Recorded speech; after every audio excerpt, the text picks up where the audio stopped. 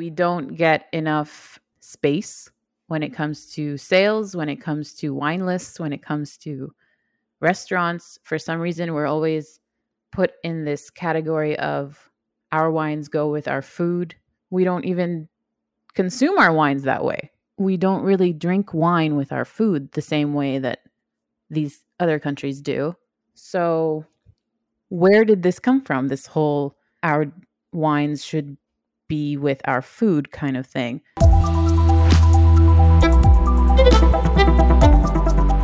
Hi all, this is the last episode of Season 2 of Instant Coffee, where we explored food in the region. We hope you enjoyed listening and that it helped rediscover some of your favourite dishes. There were a lot of ideas that we wanted to explore and a lot more countries that we wanted to visit but didn't get the chance to. We hope to be able to bring these discussions into later seasons and maybe even into our research at the Middle East Centre. This season was a bit food heavy. We did get to speak to Faris Shibani about coffee, but there are many other iconic drinks in the region that we didn't cover.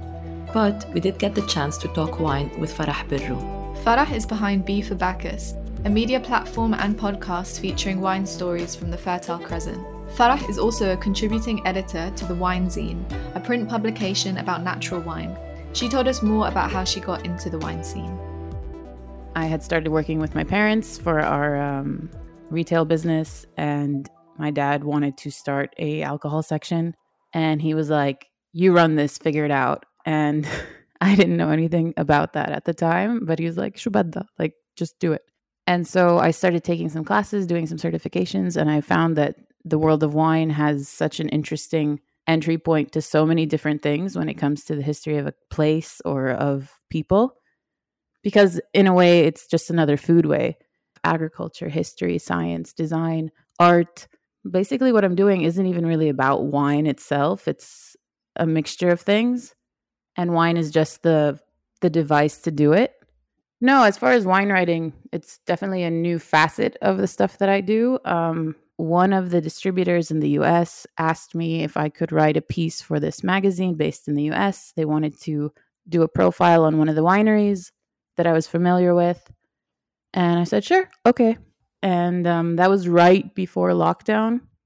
And I got along really well with the editor-in-chief of that magazine. And she brought me on as a contributing editor to cover the region in specific, which was great because we don't get enough of that. And we don't have someone who can really push for that, but also bring in people from our own region, highlight our own voices, lift them up, and try and talk about our own stories.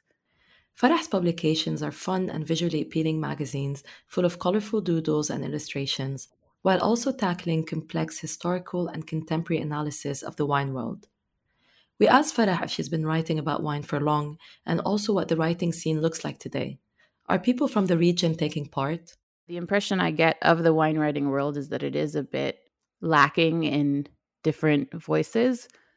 But there, at least in the US, I've seen that there is like a burgeoning underground of people that are trying to change that. And there's different collectives and there's different voices that are challenging that like old white image that is usually associated with the wine world. There are a lot of people in minorities, or the global majority, as we should say, that are trying to push back on that and deconstruct this snobby fedora cigar smoking kind of image you have when it comes to people who consume wine or they read about it. From talking to Farah, it seems like there was or still is a fear around wine writing. People seem worried about being firm in their conviction about which wines they like if they don't align with the wine world. As a student, I worked in some nice restaurants to earn some money, and I became interested in the wine there, and I kind of resonated with it for the details of production and flavor and all the rest, and had a good memory for it and had an ability to articulate what I was tasting in a certain way. So that kind of, I think that helped. When I was pitching stories early on in my writing career, I think the fact that I didn't find wine intimidating was an advantage. Pre-blogs and early internet type stuff when people really started to post. A lot of writers who wrote about food didn't feel comfortable writing about wine. There was something that seemed to be particularly esoteric or specialist about it, even though they might know quite a bit about it. And I didn't seem to have that aversion or that fear. That's Jamal Reyes, a writer, editor, and educator, and a pioneer in covering Middle Eastern wine. Growing up in a household with a Palestinian Armenian mother and a Palestinian Arab father from Gaza, Jamal told us about how his background and politically active family have informed his work. In the late 80s, I went and spent time in Palestine, not for the first time. I'd been there when I was quite young, but I spent time in Palestine, in Gaza in particular, and this was Intifada days, so of course there was no whining and dining going on. But nonetheless, I mean the politics, the culture, and all the rest really resonate with me very profoundly. And it only seemed natural that if I was going to write about food and write about wine, I would spend some attention to that. Farah and Jamal both have strong links to the region, which help inform the way they think about Middle Eastern wine, an important quality needed for accurate wine writing. But promoting Middle Eastern wine abroad is still very difficult. Wines from the region are seen as add-ons to the food and would only make appearances on menus of restaurants. We don't get enough space when it comes to sales, when it comes to wine lists, when it comes to restaurants. For some reason, we're always put in this category of our wines go with our food, whereas you don't really see that when it comes to French and Italian wines. Like no one says, oh, they should only be in French and Italian restaurants. Why is it the case for us when we don't even consume our wines that way? We don't really drink wine with our food the same way that these other countries do. It's mostly ara or spirits that we would drink, if at all. So where did this come from? This whole our wines should be with our food kind of thing. Many of the wineries in Lebanon used to say that that was their entry point to the market, was trying to get their wines into Lebanese restaurants in the US.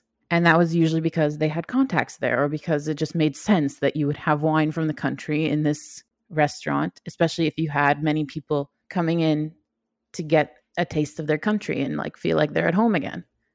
I don't think that it's fair that our wines should be only seen when we're talking about our own cuisine. They should be able to compete with all other wines. It's almost like saying they're not good enough yet. Part of the old way of approaching wine, as Farah calls it, is always referencing Old World wines as the gold standard.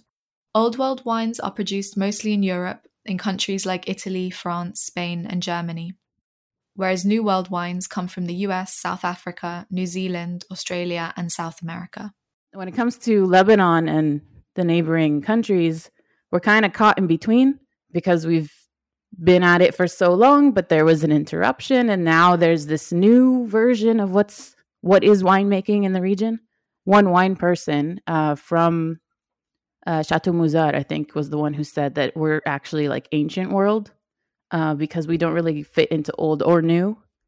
And I think that also highlights the fact that like we didn't just start doing this. There's actually a long lineage there that, yes, was interrupted for multiple parts, actually, not just one phase of it. And that's something I'm trying to look closer at, actually, for this new season of the podcast. I wanted to break down the actual effects of the Ottoman Empire on the winemaking industry, because they're always kind of blamed for this interruption when really there's more to it than that. While the Ottoman Empire is blamed for slowing down wine production in Lebanon and neighboring countries, in the history of wine, colonialism is actually given credit for revitalizing the industry.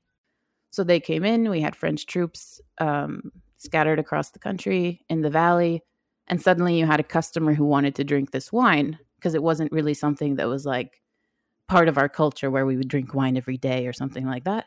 And so that's the story that we read, is that suddenly you had a demand for this. And so now production was increased and you had more people getting into it in a commercial sense, not just making it for your friends and family.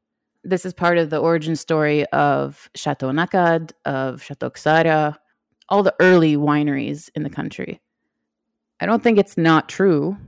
It makes a lot of sense. But I think now when you look back on how that affected our own definition of what Lebanese wine is, it's interesting to see how much influence is very much French-based. That's not entirely unique to Lebanon, though. And when you look at the wine industry across the world, France is always the baseline. It's always the benchmark for what wine is supposed to taste like, what grapes are supposed to be used, what's considered high quality. It's not fair to say that, oh, that's because of French colonialism when it's something that is global, when France has become this icon when it comes to making good wine. Speaking of Lebanon as a wine-producing country, isn't that surprising?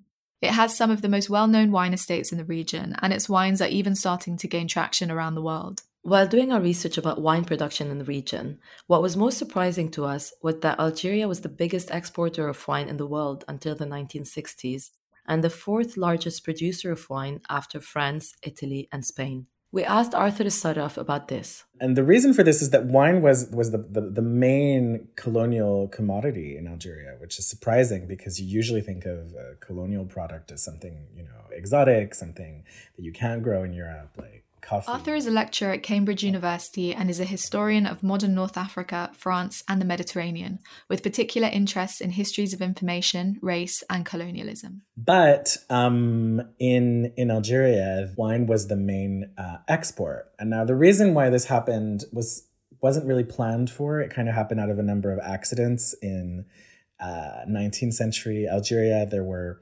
attempts to produce more tropical commodities that didn't really work out because it turns out that the Algerian climate in northern Algeria is quite similar to southern France. It's Mediterranean.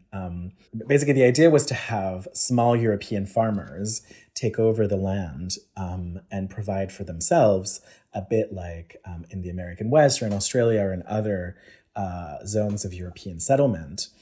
And this did happen, but then those farmers were not very successful and they tended to go bust. And then the land was bought up by large companies and those people moved to the cities. And what happened is that those companies, in the process of figuring out what was most profitable, initially it was wheat that they exported to France, and then they turned to wine as the single most profitable export. So basically, Algerian wine was exported massively to France, and it was cheap, low-quality wine that was then mixed with other wines in France to produce really, really cheap wine. It wasn't known for its quality. Going back to Palestine, Jamal talked to us about the surprising role Gaza played in the wine world historically and the effect of the Israeli occupation on Palestinian winemakers today. Obviously, Palestine is divided into three political distinctions. Then on top of that, it's divided in terms of separation, the physical separation of different Palestinian populations from one another because of the checkpoints and the Israeli military roads and the access roads. When we talk about Palestinian wine, we talk about wine potentially from all these three zones.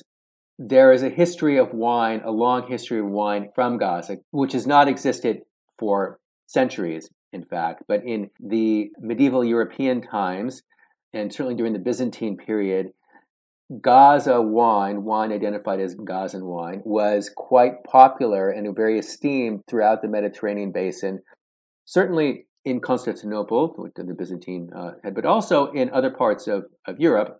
And there was a lot of export to Egypt. That makes sense. It's close. That distinction pretty much ended by sometime in the Abbasid period. But going to the north, to 20th century, after the armistice in 49, a lot of the Palestinian farmers in the north were displaced. Even though they were present, they were not given access to their land. There was one case, a winery today, a Palestinian winery called Ashkar, which is in the north, very close to the border with Lebanon.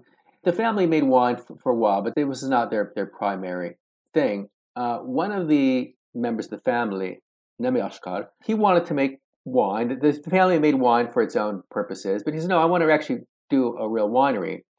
And he wanted to use grapes grown from his village. Makes sense. Except by this time, the vineyards that used to belong to the village and some to the family, they were taken over by the Jewish National Fund. And it was given to one of those kind of like lifetime 99-year leases to an Israeli with origins in Morocco. So the man now, quote unquote, is the owner of this land, and he's the one who tends the vineyards. And so Ashkar has to buy grapes grown on his lands, on his family lands, from an Israeli farmer. You can call him a squatter farmer, and it's an arrangement he has to put up with. As we've seen in this season of Instant Coffee, using indigenous ingredients is an important way for people to cement their own ethnic and national identities. Today, wine producers in Palestine and Lebanon are trying to experiment with indigenous grapes to create their own unique blends. I think that with regard to Palestine, there were a few things. One, there was a greater assertion of the importance of asserting Palestinian identity in every aspect, starting from I would say, the 90s and all the rest. In terms of grape varieties there, a lot of the Palestinian wineries, and there were not so many. There were only two come to mind that have been around for, since the 19th century. One was Latrun, and the other was Kremsan, which is just outside of Bethlehem. And the wines were produced for either local consumption for liturgical purposes or also as a way to earn income, just sort of the model that you find in a lot of places for monastic production. And they were just using either local grape varieties, which they blended and they made sort of indistinguished wine. But then when they started going toward more quality production, they planted the same kind of international varieties that we find in other places. Of course, at the same time, they were still sourcing grapes from a lot of Palestinian farmers who were growing local grape varieties. But we didn't really know about the genetics of those specifically, whether they were given local names. I mean, some of the names are kind of generic, like Hamdani or Baladi. But there was some genetic studies done in the 2012, 11, particularly a young man by the name of Fadi Patarse, which is now the winemaker at Kremsan, discovered indeed that they are indigenous. But they also discovered that these are grape varieties which were kind of dual purpose, table grapes and wine grapes, which would make sense in terms of continued cultivation over the centuries. So during the Islamic period, of course, with wine being less demand than it had been before, there was a switching over between plantation of wine, grapes that were better for wine, to grapes that were better for eating. But nonetheless, in the last decade or so, winemakers, the Palestinian winemakers, have been really paying much more attention to them.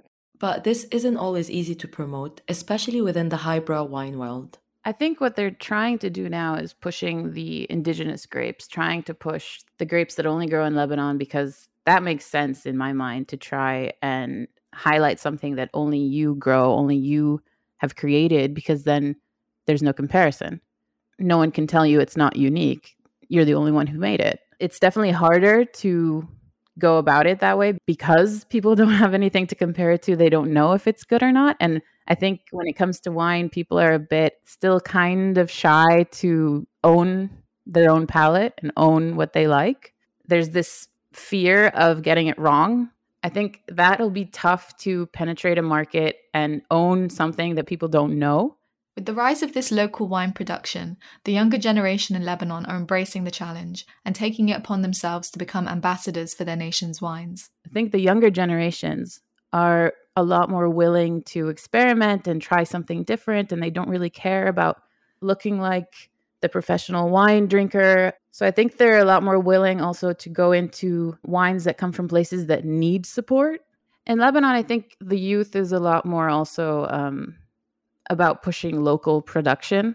And now it's kind of become a necessity. Now you have to push local production, which also could work in their favor. But again, there's so many things working against producers right now that makes it so much harder than it was just a few years ago. The difference with the Maghreb is that Islam is a much more central part of national identity. So the only local minority that did drink alcohol are the Jews, and most of them are not there. I mean, they are to some extent in Morocco, and they produce their own alcohol. But the idea that Islam is fundamentally tied to the fabric of the nation is a very strong idea, especially in Algeria, more than in Morocco or in Tunisia. It's worth noting that most of wine production in Algeria is controlled by the state. When European settlers left after independence in 1962, European property was nationalized by the government. This included wine production, which was centralized under a national office for wine. And so it's much more polarizing. So lots of people think it's great that we make wine and they enjoy drinking in certain regions or in certain families, but then doing this in public is very controversial. And some people think that there should be no wine production at all. So it's often tied to like wider politics, political sensibilities, to people who speak French versus people who speak Arabic. I mean, there's all these stereotypes about people who drink wine, basically, which are not always true, right? I'm being very, very like rapid about this, but I'm just kind of giving you a broad sense of the reason why it's much more controversial than it is in a place like Lebanon. Farah, Jamal, and many others from the region are working hard to promote local wine production, but there is still a lot of room for improvement in the industry. Can Farah be critical of the industry while acting as an ambassador for Lebanese wine? When it comes to being critical of your industry and then also being of that place, of that country, there's this like, well, you're supposed to help us. You're supposed to, highlight the good and the positive and, push or entice people to try this and, learn more about it. It's almost like, let's not go there. When I first started out, I was very much like in awe of everything that was in the industry and like, oh, wow, look how they do this and look how they do that. And I fell into the trap of like, despite it all, Lebanon does this, So yeah, with time, the more I got into the industry, the more I wanted to unpack the problems with it. And I don't know how many people want that to happen. Like there were some wineries that I was talking to about like political affiliations and stuff, especially in this climate. Many people want to know who is backed by who and who has funding from who and who do we boycott, basically. I was talking with one producer in the Bekaa, and they were saying, yeah, so-and-so backs us. And he was totally like, no big deal. But I was thinking, well, how do I present this? Because now I'm talking to this person who is doing amazing things for the industry. The winemaker himself, he has nothing to do with the political person. And it's supporting so many families, but there's funding from someone that is highly problematic. So then how do you present that? If people boycott it, who is it really hurting?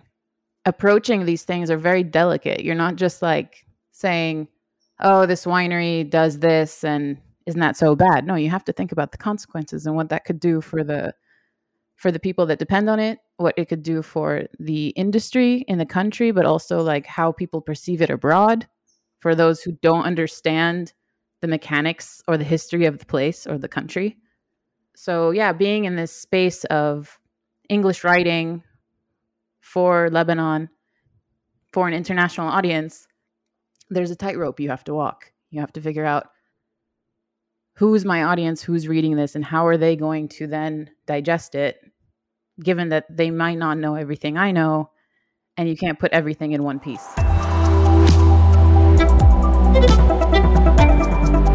Thank you, Farah, Jamal, and Arthur for taking the time to speak to us. And thank you for listening to Instant Coffee. This is the last episode of Season 2, and we hope you enjoyed it. We'll be back next year with a new season. In the meantime, we'll be working hard to think of the next theme, so stay tuned.